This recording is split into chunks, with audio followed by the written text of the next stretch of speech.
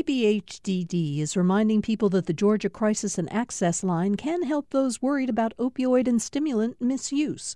The toll-free number is online and is active 24/7. More information at opioidresponse.info.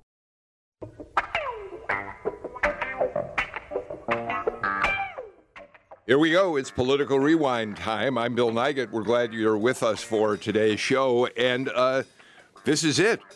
The 2018 election is finally, as of last night, over and done with. So let's start talking about 2020. What do you say? We will sooner than you probably imagine. We're not going to do that today. We do want to talk about what happened in the runoffs last night. Joining us, Greg Bluestein, political reporter for the Atlanta Journal-Constitution, the hardest working man in the news business these days. Hi.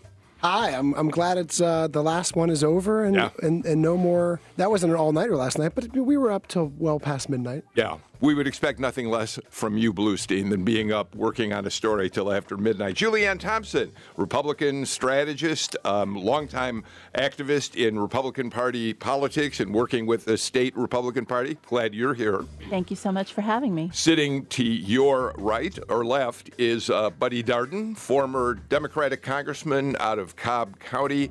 Hi, Buddy. Good to be here. Woke up in the middle of the night and checked the returns, and unfortunately, no big surprises. Yeah, and we'll talk about that in a second. And from NPR studios in Washington, Kyle Hayes. He is the founder, producer. He's all things Peach Pod, the podcast that talks about Georgia news. And even though, Kyle, you live and work in Washington now, you are actively pursuing and following news in Georgia politics. How are you? I'm great. It's good to be back. Real quick, you have a new podcast you're about to release. Tell everybody what it is. We do. You'll hear it by the end of this week. We're going to talk about the future for Democrats now that they've fallen short in statewide races yet again. Okay. And you expect that'll be out, by the end of the week? By the end of the week. Okay. Are you connected with Peach Pack in any way? I am not. Okay. No, Peach Pod. You know what a podcast is, don't you, buddy? I know what a podcast is. I know you're old, but you know what a podcast is. I thought he might be connected with a well-known political action committee down here, Peach Pack. I'll send you a subscribe link, buddy. There you go. I'm glad we got that cleared up. All right, let's start with the runoff results. You know, Greg, Democrats came into the 2018 cycle with high hopes. They had Stacey Abrams pushing hard to be elected governor. They had some good candidates in constitutional offices. And we come out of last night with Brad Raffensperger winning over John Barrow, the Republican winning over John Barrow by what, about 50,000 votes, I think? By about 4 percentage points. Yeah.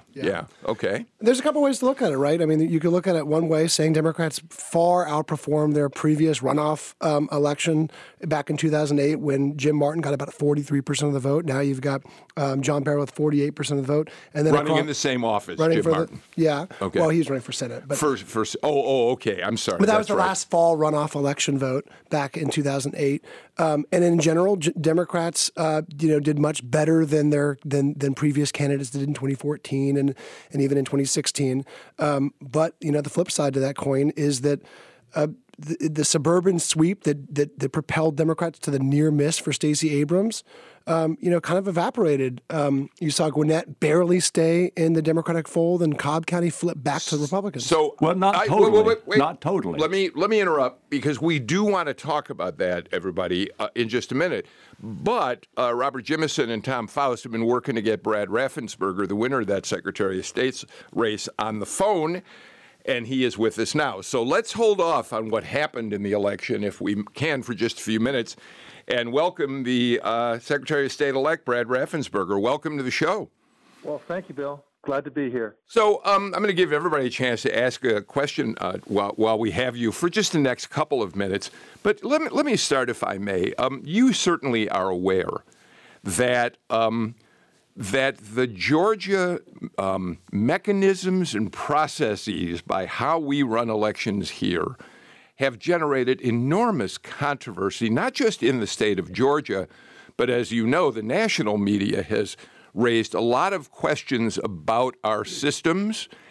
And for all of those voters out there, particularly if they were Stacey Abrams supporters and now were following the lawsuit that she launched, there's some questions about how they feel, the confidence they have in Georgia elections. Do you acknowledge that there is, at the very least, some repair work to be done in terms of the image of the integrity of Georgia elections? I would say that we had a robust election. We had lots of people showed up, and I think that by and large the election went very smoothly, and I feel that we did a good job. I think that a lot of the frustration that some people have is that their side didn't win. When we look at how many precincts we did have and how many issues we had, like with late openings in Gwinnett County, so we had to extend the voting hours in a few locations. Just like yesterday, we had one area where a school was shut down because of the security issues, so the doors were locked for a little bit, so people couldn't vote in Fulton County at one of the areas, but it got reopened. There was another issue where one of the poll workers just was late to arrive, and so it didn't start right at 7.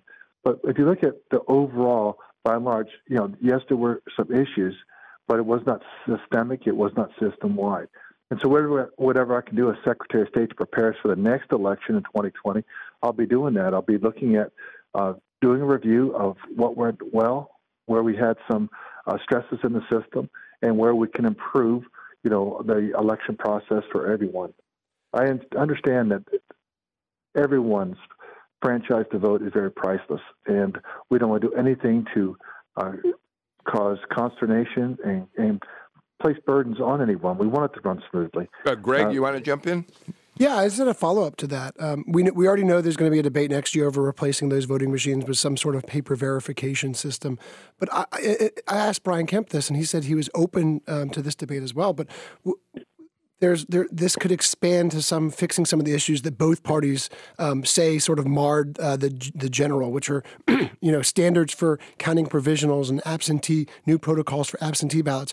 What role do you think you would play in that debate? I think that we're going to review all of that. You just actually raised 3 issues there: provisionals, absentees, and then new machines. Mm-hmm. We need new machines. They're 16 years old. Safe Committee Commission is meeting next Wednesday in Macon. I intend to be there, and that, I believe, will be their final meeting. Out of that, I trust will come recommendations of what their findings were.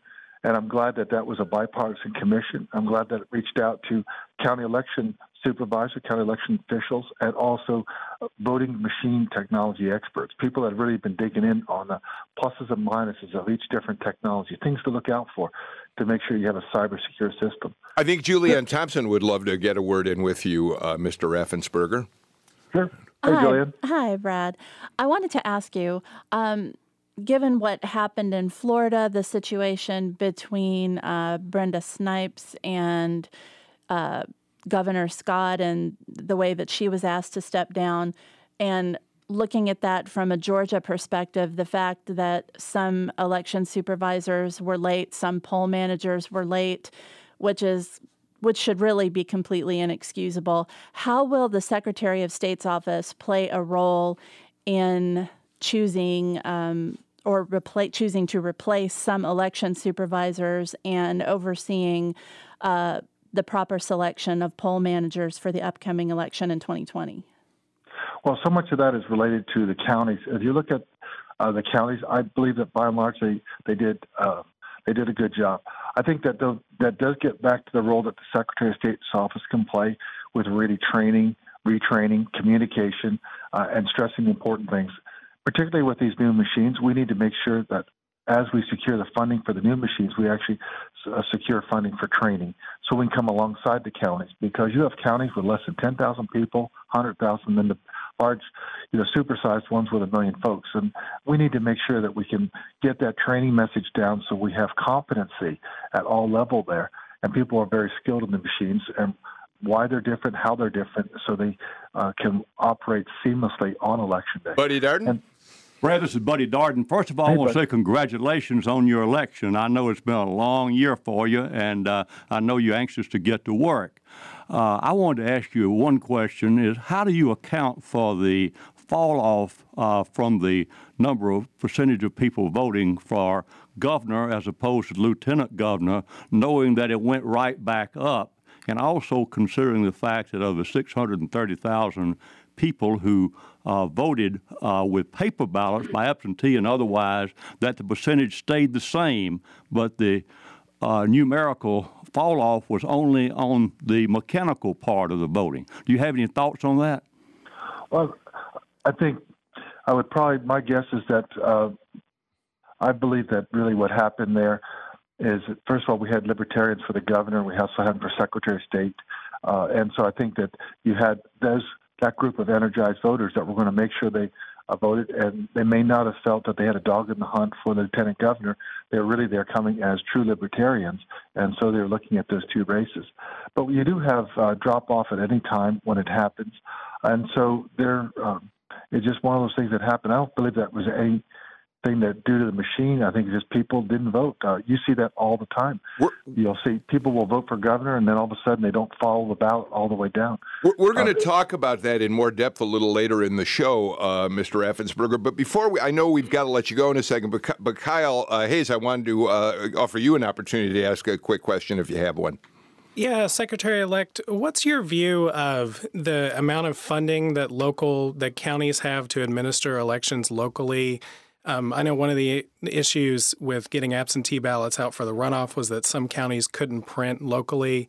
And do you think that the state should step in and provide more funding so that there's more equitable funding between all local jurisdictions?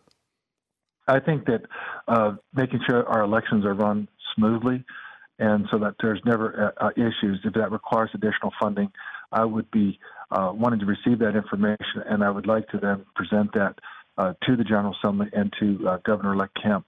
I think Governor-elect Kemp is in the unique position that he's held this office. He also now is the governor.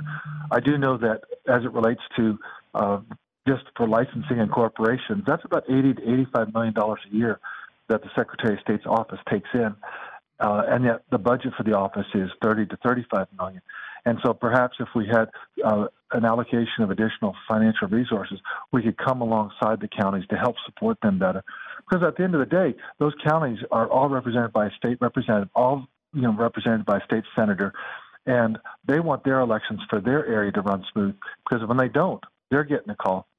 And so that gets back to customer service. And so I think that's very important, and that's certainly something I'd like to take a look at. All right. I appreciate it, Mr. Raffensperger. I'm going to jump in because I know we promised you we would talk to you just for a few minutes.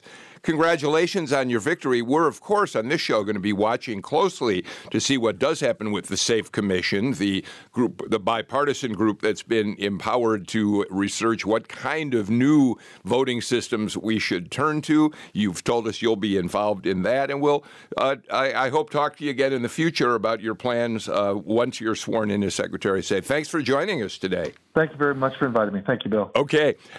So let's go back to this, Fort. Buddy, you asked a question that we're going to get into a little bit later in the show, and it's an interesting one.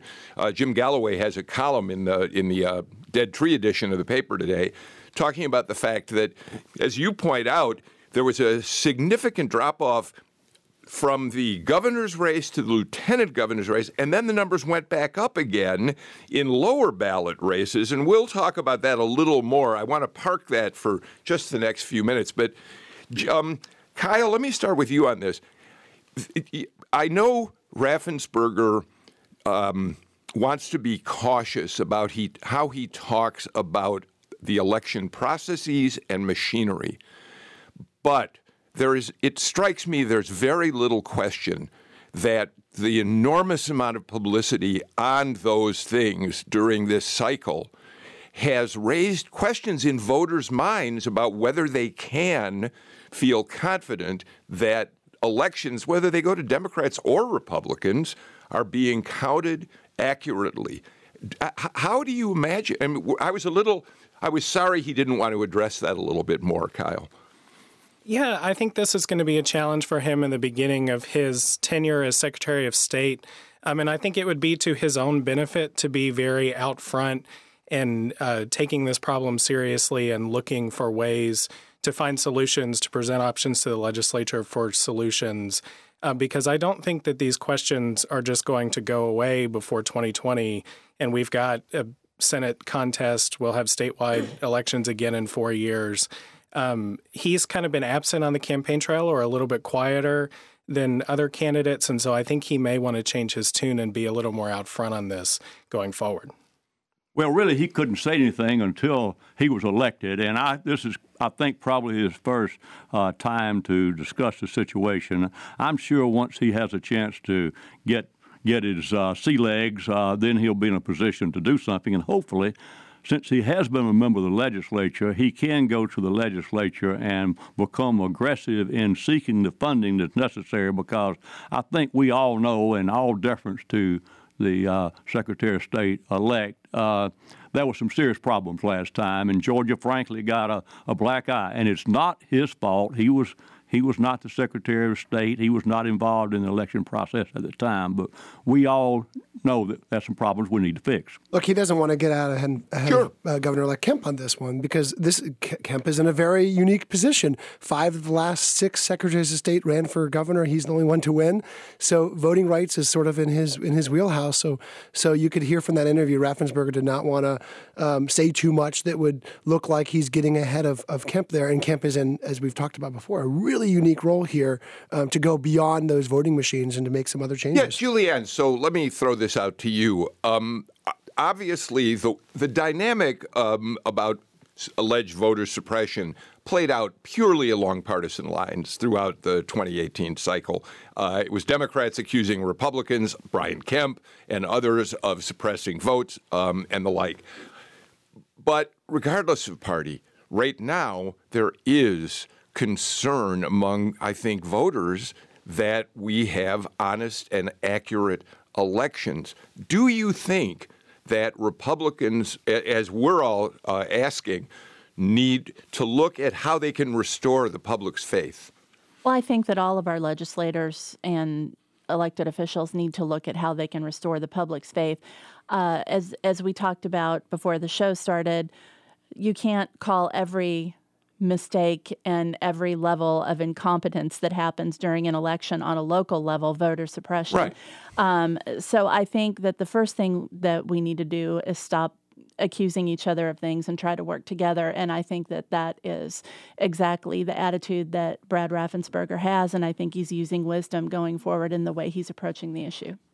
You're not going to believe this, but I generally agree with Julianne here, and that I don't think the voter suppression maybe was as totally bad as it was laid forth by some. But I think to ignore it and act like that there's no problem here in Georgia is not correct either. So I think it's time now. This election is over, and we need to move forward and start trying to correct those problems that were pretty evident we had last time, whether it amounts to suppression or not. Well, before we close out the conversation, though, Greg, the one last piece of this that we should mention at least briefly is that we do have now a major federal lawsuit filed by the supporters of Stacey Abrams calling into question vast swaths of how Georgia registers and elects leaders. And they're asking for information that may give us a better picture of what really is going on. As Julianne suggests, not everything that seems to be voter suppression is, but this lawsuit has the potential to give us an enormous amount of information. Yeah, I mean, look, if lawmakers don't address this issue next year, you might see it addressed in the courts, and it depends on which judge they pull. But this lawsuit attempts to overhaul the state's elections at a very fundamental level after thousands of voters reported issues like canceled registration and ballots and long lines and those issues. And so it names 17, 18 different issues. The judge might not tackle all those issues, but you could really see Brad Raffensperger spending as much time in court, or at least his lawyers, as under the Gold Dome, because he is now in the middle of this lawsuit. Yeah. All right, let's do, Buddy, you want to make one last comment on this? I'll go out on a limb a little bit and predict that what the court will do is not necessarily make changes in the code itself, but it will remand it back to the legislature legislature and say, these are certain minimum standards you got to apply, and put the legislature in a situation of having to conform to the court order. We'll watch that play out. One other note in terms of the runoffs, we also saw incumbent Republican Chuck Eaton win his race for PSC against Lindy Miller, the Democrat. Julianne, Republicans today can celebrate the fact that since 2002 and through 2018, every constitutional office is continues to be owned by a Republican. Well, that's right, and we're thankful for that. But I don't think that we can, rest on our laurels where that is concerned for 2020 or any other election. I think that Democrats did make a lot of gains in the metro area when it came to state house and state senate races. And I think that Republicans need to work very hard in planning for 2020. And just to go back to the previous comments, I just wanted to add, when it comes to the lawsuit that we were talking about and the alleged voter suppression, I think that it would behoove Republicans to take the lead on this and be proactive before 2020 gets here. They need to be leading on messaging where this is concerned. So I hope that they get out in front on that. With respect to Chuck Eaton, I want to make one observation. I'm sure Greg's already picked up on this, but there were two counties that Brian Kemp carried with majority African-American populations that this time came back and John Barrow carried them. But Chuck Eaton lost those two counties, won those two counties because of the strength of the support of Plant Vogel down there. They were Washington County and Burke County. Burke County, where, of course, Plant Vogel is located, and Washington County being an adjacent county in that area down there. And Barrow carried those, too, and they were also in his old congressional district, too. Right, and by the way, Lindy Miller, just to make a small point here, actually carried Cobb County. Even though the Barrow further lost bluing of Cobb in many ways. All right, we're going to talk about that in just a minute. We've got to get to a break, but you all started to have the conversation about what the blue wave that didn't quite reach shore in this runoff election, although it obviously worked well for Lindy Miller and Cobb. Let's get a break out of the way, and we'll come back and discuss that and a lot more on Political Rewind. You've counted on GPB throughout 2018 to bring you insights into important issues and events, and you'll continue to rely on GPB in the new year. Your support makes all the programs that matter to you possible. As you support the organizations that are important to you during this season of giving, please include GPB. Make your tax-deductible year-end gift now at gpb.org or call 800-222-4788. From all of us at GPB, thanks and happy holidays. Greg Bluestein, you didn't waste any time filing a story overnight or early this morning asking what happened to the blue wave in Metro Atlanta in regard to the runoff elections. Yeah, I mean, look, the counties that Democrats won for the first time in 2016 and really consolidated their gains in November didn't show up as big in support of Democrats last night. Gwinnett County, for instance, which was 57%, Stacey Abrams just last month, was about 50 point something for 50 point, barely over the majority vote for Barrow. And in Cobb County, it's very, very close. Buddy just reminded us that Lindy Miller actually won Cobb County, but Barrow actually lost it by a few hundred votes. Either way, those were not the margins that the Democrats needed in order to win these seats because of the Republican rural strength, because Brad Raffensperger even outdid Brian Kemp in terms of percentage in some of these rural counties. He needed big support from the 12th district that he used to represent, and also from Metro Atlanta. Kyle, you're going to do or you've already got a podcast that's going to be released soon. I would love to hear a podcast that asks the question that I'll ask you first, and then the rest of the panel. What is it about Republican turnout in runoffs that Democrats cannot seem to replicate here? It just seems more persistent. I think Republican runoff voters are probably just paying more attention, more engaged. But I think if you're Democrats, you've got to be disappointed because voting rights is a central issue in the Democratic Party right now. And that was not enough of a motivator to get voters out and put either of these statewide races over the top in runoffs. And this is going to be, I think, the big lingering question for Democrats going forward is, yes, they brought the margins really close, and this is a much more competitive state, but can they get over the top and get wins in statewide races? Well, runoffs are not about swing voters. Runoffs are about mobilizing your base to turn out again.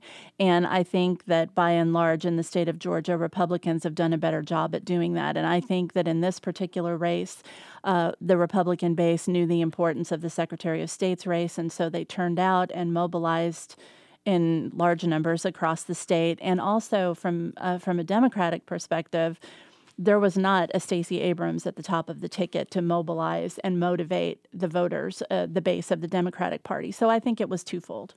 The difference is, of course, in a place like Cobb and Gwinnett, is that in Gwinnett you were in your low 20s at turnout, and it was far more than that during the general election. And in Cobb, we only had a 25% turnout. And I voted absentee, or at least in advance this time, and went there. I didn't see anything but a bunch of us old white folks in line. So that's the difference right there. But I want to jump off what Julianne said.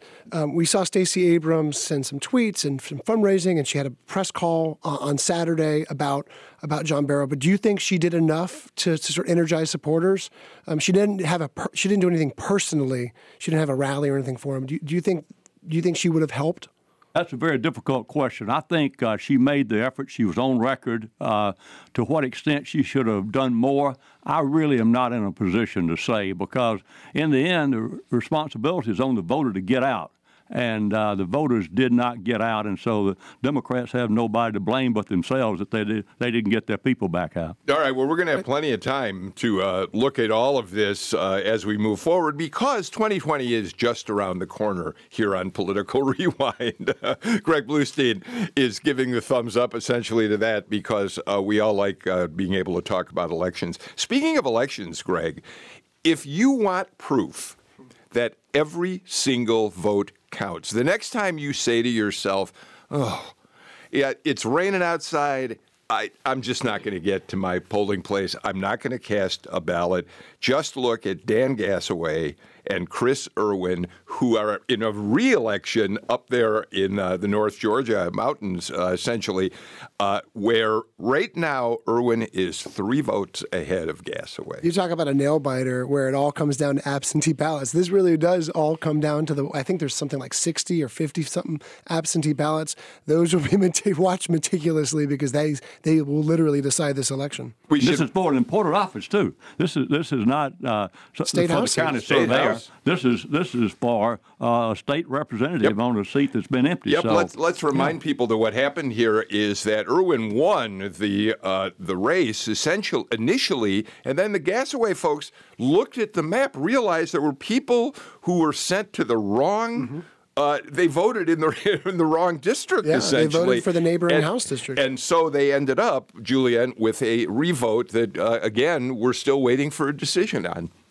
It's really exciting, and I mean, it's a 3-vote difference. 3 votes. So like you said, anyone that doesn't think that their vote doesn't count, they need to look at this race. Absolutely. I want to skip ahead to something, Greg, that you reported a little while ago, actually. We've been wondering about how Brian Kemp was going to do working with any number of Democrats, but most specifically with the mayor of Atlanta, Keisha Lance Bottoms. There are people who remember that Kasim Reed and Nathan Deal did a terrific job working together for the good of the state and the city of Atlanta. So the question was twofold, really.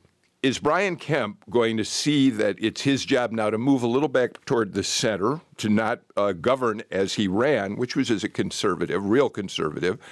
And 2, would he be able to in some way recreate the relationship that Kasim and Governor Deal had? And what happened this morning? Well, and remember, this is a very hard relationship to recreate because Reed and Deal had a very special friendship that weathered a lot of political storms and real storms, like the 2014 ICE lockups, whatever you want to recall that as.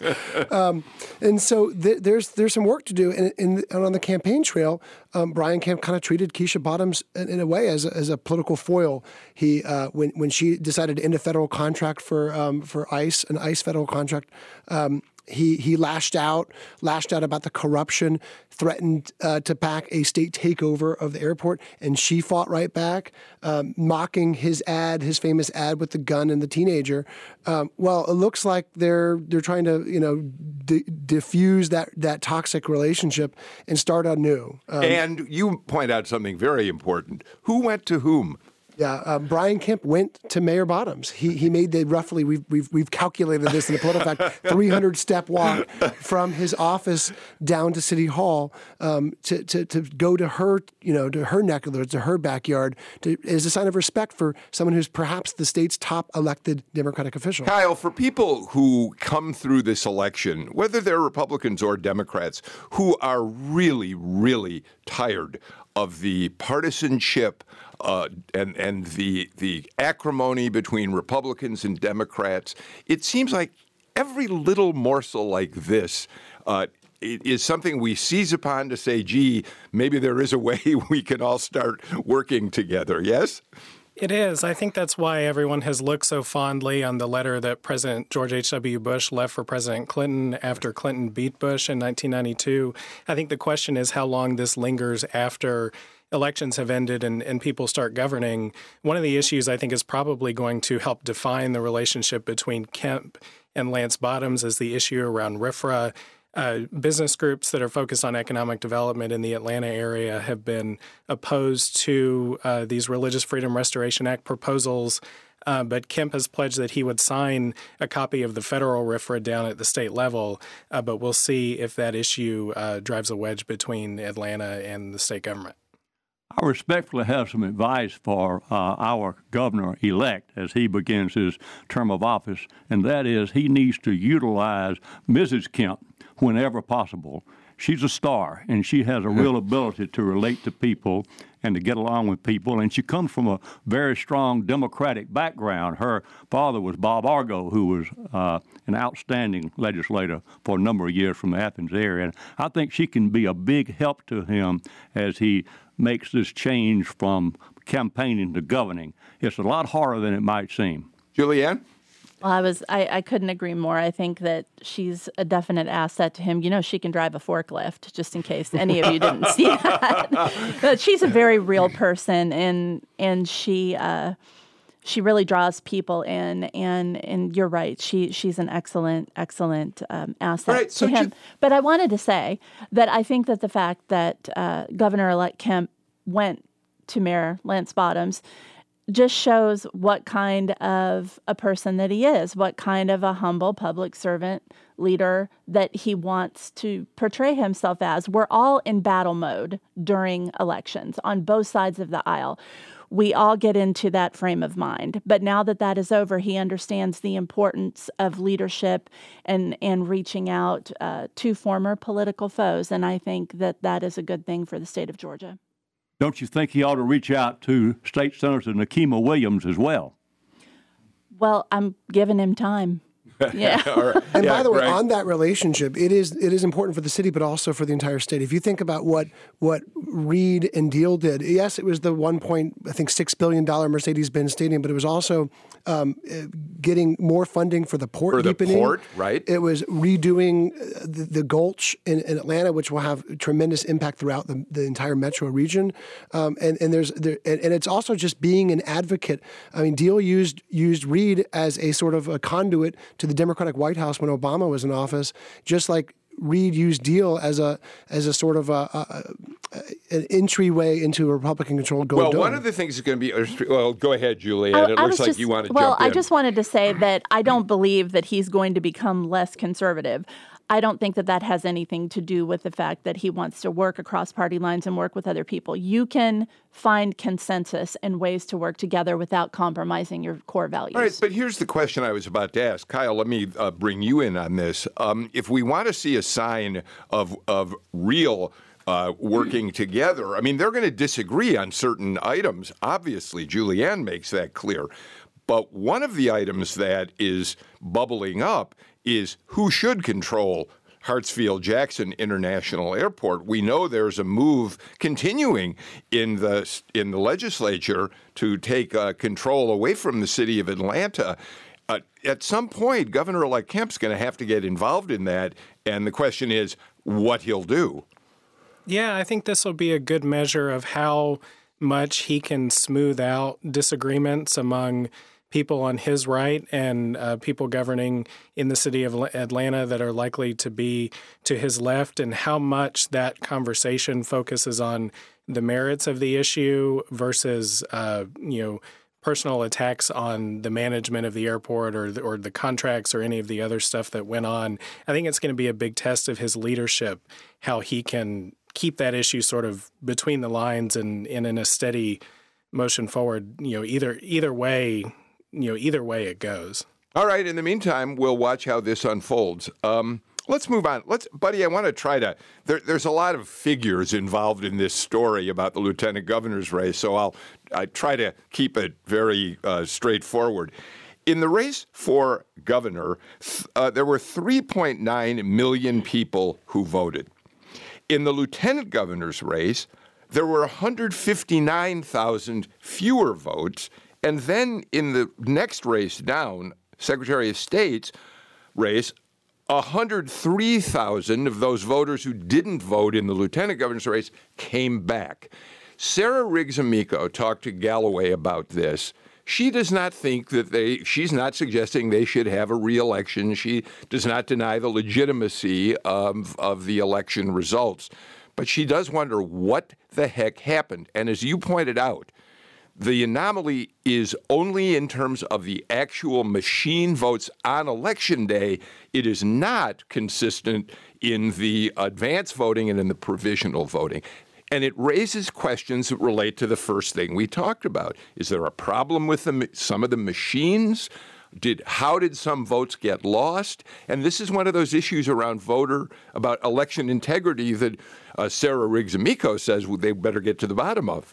We lawyers have a saying when something is apparent that it's not right, that is res ipsa loquitur, and that is a thing speaks for itself. Other folks say there's something rotten in Denmark, but something is wrong somewhere. I'm not sure, of course, where it's mechanical, but the fact that 630,000 people who voted in the lieutenant governor's race did not have that fall off when they used paper ballots. That is what is slightly scary about this whole situation. And again, Sarah Riggs Amico is not going to be lieutenant governor, and I'm not saying that the election should be over again or anything like that. But what I'm saying is that is an anomaly that, and with all due respect for the Secretary of State-elect, I don't think is explained by the fact that there was no libertarian candidate. Greg, the other interesting factor here that leads people to be curious about this is that the fall-off in votes appears to have been strongest in Democratic counties like DeKalb, Fulton, and Clayton. There were also, though, I talked to some people with the Duncan campaign who also said some of the fall off was pronounced in Atkinson County, in Pierce County, in some Republican counties too. But it's just less of a fall off because there's less voters. But one of the things that Republicans also point out is that there could have been some voter confusion in general with lieutenant governor and governor, thinking that the candidates ran on a ticket, and that a vote for Brian Kemp or Stacey Abrams was also a vote for Sarah Amico. Yeah. Here's the issue, I think, Kyle. It's we're certainly sitting around in this studio not going to get to the bottom of this, but Amico says told Galloway that Robin Crittenden, who is right now the acting Secretary of State, has not expressed interest in investigating this further. Well, she'll soon, be out of that job. The question is whether Raffensperger will have any appetite for getting into looking at this to see, if nothing else, whether it's a machine problem. Yeah, I think I'm really interested in how Raffensperger handles this. One of my frustrations with Brian Kemp when he was Secretary of State was that when these issues were raised, he was in a very defensive stance and often attacked the other side's lawyers for being liberal lawyers who were trying to steal elections or whatnot. And if Raffensperger takes the same kind of defensive approach, I think it raises the need for a voting rights commission in the state that would hear out challenges like these, regardless of whether they occur during election season or after, whether they would affect the outcome of an election or not. I think we've gotten away a little bit in this conversation from recognizing that every individual in the state who's eligible to vote has a right to vote. And if somebody's right is violated, even if it doesn't sway the outcome of the election, it's important to protect that right for individuals. And I think a voting rights commission could step in and do that in a way that a Secretary of State, at least recently from my view, hasn't been doing. All right. Buddy, you want to get the last word in this segment? We got to get to a break in a minute. I'll be brief. I think Kyle's got a point, but what we need to continue to realize, and I've said this over and over again before, but the right to vote is a fundamental right. It's not something, a privilege that government gives you. It's an absolute right you have. And to take that right away from you, there must be a good and sufficient reason. All right, let's do this. Let's take another break. And when we come back, Buddy Darden, I think you're going to be the star. Not the only voice in the next segment, but we got a couple issues that relate very specifically to you that we'll take up when Rewind continues. On the next Fresh Air, Rock Hudson's double life. He was a leading man, a Hollywood heartthrob in the 1950s and 60s, but he was gay and had to hide that from the public. He died in 1985 of AIDS-related causes, which was a turning point in public awareness of the epidemic. We'll talk with Hudson's biographer, Mark Griffin. Join us. Fresh Air is this afternoon at 3 on GPB and gpbnews.org. I'm Noelle King. Over the past year, you listened as news broke and developed. You kept up with it all because being informed is important to you. And maybe as the stories changed, you did too. You heard new angles and voices, you understood, you grew. There will be more to learn in the new year, and we'll explore it all together. So please make a year-end gift now, because when we grow, you do too. Donate online at gpb.org or call 800-222-4788. Welcome back to Rewind. I'm Bill Nigut. Kyle Hayes of Peach Pod, who joins us in Washington. Buddy Darden, Julianne Thompson, and Greg Bluestein are here in the studio. Buddy, a couple weeks ago on this show, we were talking about the 7th District congressional race where, Rob Woodall and Carolyn Bourdeaux were still locked in a contest. The outcome was still in doubt after the election. And you made an interesting point. You reminded us that the United States House of Representatives is fully empowered to decide for itself what candidate from a congressional race it wants to seat. Well, the same is true also for the United States Senate, because ultimately that body itself is self-governing and determines what members will be seated. For the most part, however, there's never a problem. And fortunately, this situation's been settled up in the 7th District, and this winner's been certified and will be seated with no problem. But I think, However, in certain cases, the House can retain, under extraordinary circumstances, the right not to seat someone, and that appears that happened to be. To you at least once, I think, during your tenure, right? You voted on that. We voted one time where there was an election contest in Indiana between Congressman McIntosh and Congressman McIntyre, and we turned out. Because there were only 2 or 3 votes difference in the way some matters were counted and some irregularities, we seated the Democrat, who was McCloskey at that time, the mayor of Bloomington, Indiana. So you went with a third candidate?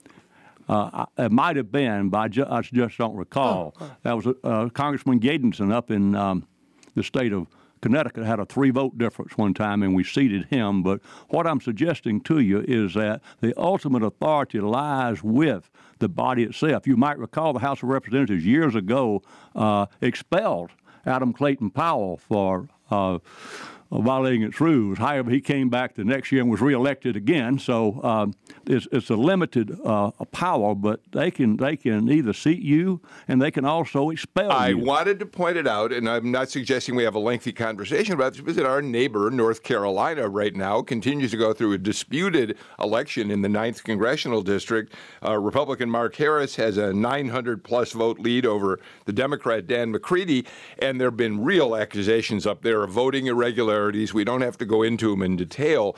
But Steny Hoyer, who will be the majority leader, presumably in the new Democratic House, has already said they may decide on their own to go ahead and seat Greg Bluestein McCready, the Democrats. So, Darden keeps us on top of this stuff. Exactly. That's a possibility. And then a whole new election is another. You have several prominent House Democrats calling for a new election as well. Yeah. Well, apparently there's some egregious conduct. I really don't know the truth or the merits of it, but at least I think there needs to be a thorough investigation and kind of see where we stand, maybe even hold it open for a while till we can determine what the situation is. Well, it's called ballot harvesting. Yeah. And ballot harvesting, in my opinion, is never a good thing, whether it's in North Carolina in this particular race or in 7 congressional races in the state of California that were tremendously affected by ballot harvesting, including that of Dana Rohrabacher and Young Kim, who was far ahead in the lead on election night and for the next couple of days until all of those ballots came in. So if Nancy Pelosi, who will be the presumed Speaker of the House, is going to be looking at something like that in North Carolina, she also needs to look in her own backyard in the state of California where it happens on a regular basis. Okay. Let's move on because, Buddy, you're going to be a part of this too. We watched. Did you get to watch the Bush funeral at National Cathedral? Julianne and Kyle, were you able to pay attention to the funeral? Yes. Okay, so we all did. And I want to play just a little bit. It was a beautiful service, and I want to play just a little bit of the eulogy that was given by presidential historian John Meacham, who, of course, became Bush's biographer, and who was called upon, one of the 4 people asked to give a eulogy. Let's just listen to a little of what Meacham had to say at National Cathedral. His life code, as he said, was tell the truth. Don't blame people. Be strong. Do your best. Try hard. Forgive. Stay the course. And that was and is the most American of creeds. Before Buddy Darden, we turn to you because you served in Congress while George H.W. was president. Kyle, we are presented with an interesting dilemma when a president of the United States or someone of equal stature in his or her own state, for instance, dies. And that is, we want to remember the best of them. And we've been doing that on Political Rewind for the entire week. But, I mean, we also recognize that, let's face it, George H.W. Bush was far from perfect. People who fought for HIV awareness and for the government to get more involved continue to feel that he did not do enough to help them. The whole Willie Horton matter, in which his campaign manager or consultant Lee Atwater raised the specter of an African-American criminal who was going to be turned loose under a Mike Dukakis president. I mean, the point is, there were troubles. But in the long run, on a day like today, remembering the best of who he is seems to me to be fair. Am I right or wrong about that, Kyle? I think you're right about that. I don't think we have to close the book on President George H.W. Bush and never talk about him again after today. And I think it's just a gesture of respect to, look at someone's positive qualities and the way in which they impacted other people. I mean, George W. Bush talked about how he was the best father a son or daughter could have ever hoped for. And, I think that it's just a moment to respect somebody who we've lost. Buddy, with all that said, what was it like to serve in Congress with George H.W. Bush in the White House? Well, he was a good and decent man. I was there the entire time during his presidency, and 4 years, of course, before that time when he was vice president. He was always open. He was always forthright. And I think he always, in my opinion, always told the truth.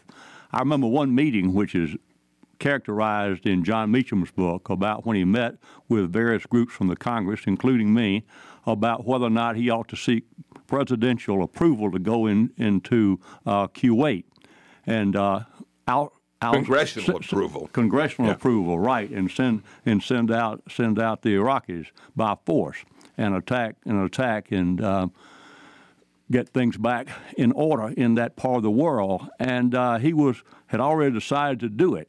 but he was reluctant to do it, and we all encouraged him to bring the Congress in, let the system work, and see if it would come out in his favor. He did, by the way, a very close vote in the Senate, a little bit larger than that in the House. I supported the invasion, by the way.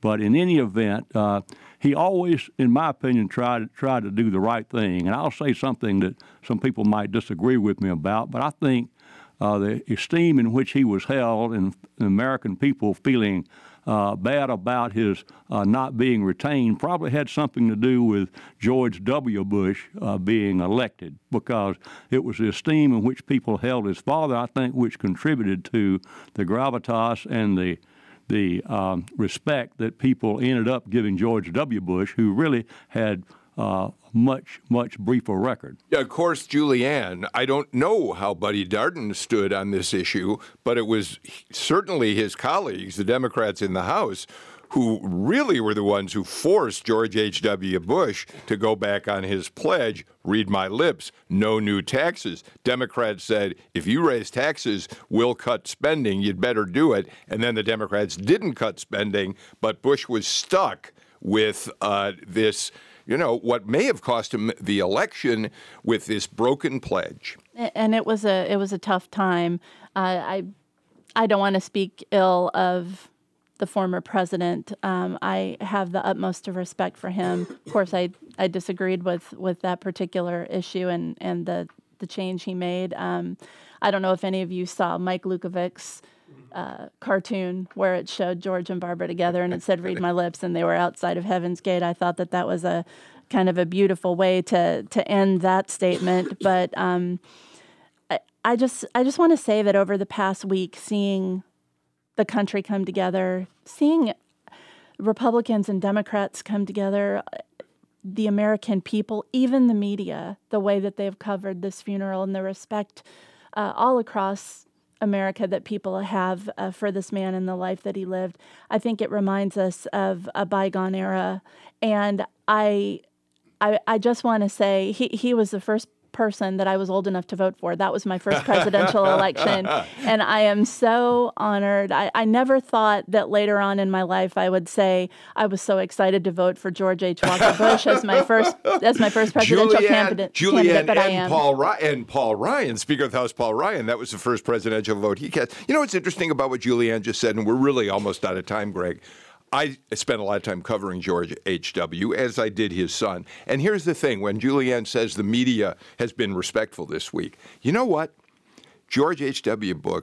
Bush couldn't have been more respectful, more solicitous, kinder to reporters. It was an entirely different era. He talked with us with respect. We treated him with respect, even when we disagreed on issues. And those times are really fast fading as well. They are. There was no war in the media. The most high profile thing he did, I think, was get upset with Dan Rather, and I think he ended that interview rather early. But other than that, it was a very sort of almost I don't know. A lot of what he did was patrician-like, and it was a very conciliatory relationship. A lot of give and take back and forth. All right. Well, it was fascinating as we come to the end of today's show to see President Trump, President Obama, Bill Clinton, Hillary Clinton, Jimmy Carter, all of them sitting there on the front row, mostly not talking to each other at the National Cathedral today. We're completely out of time for today's show. Kyle Hayes in Washington, Buddy Darden, Julianne Thompson, Greg Bluestein. Thanks so much for a really interesting political rewind. By the way, John Meacham will be our special guest on Friday's show. We're going to rebroadcast the interview I did with him back when his biography of President Bush was released. There are some moving and touching stories you'll want to hear. We'll see you again on Friday.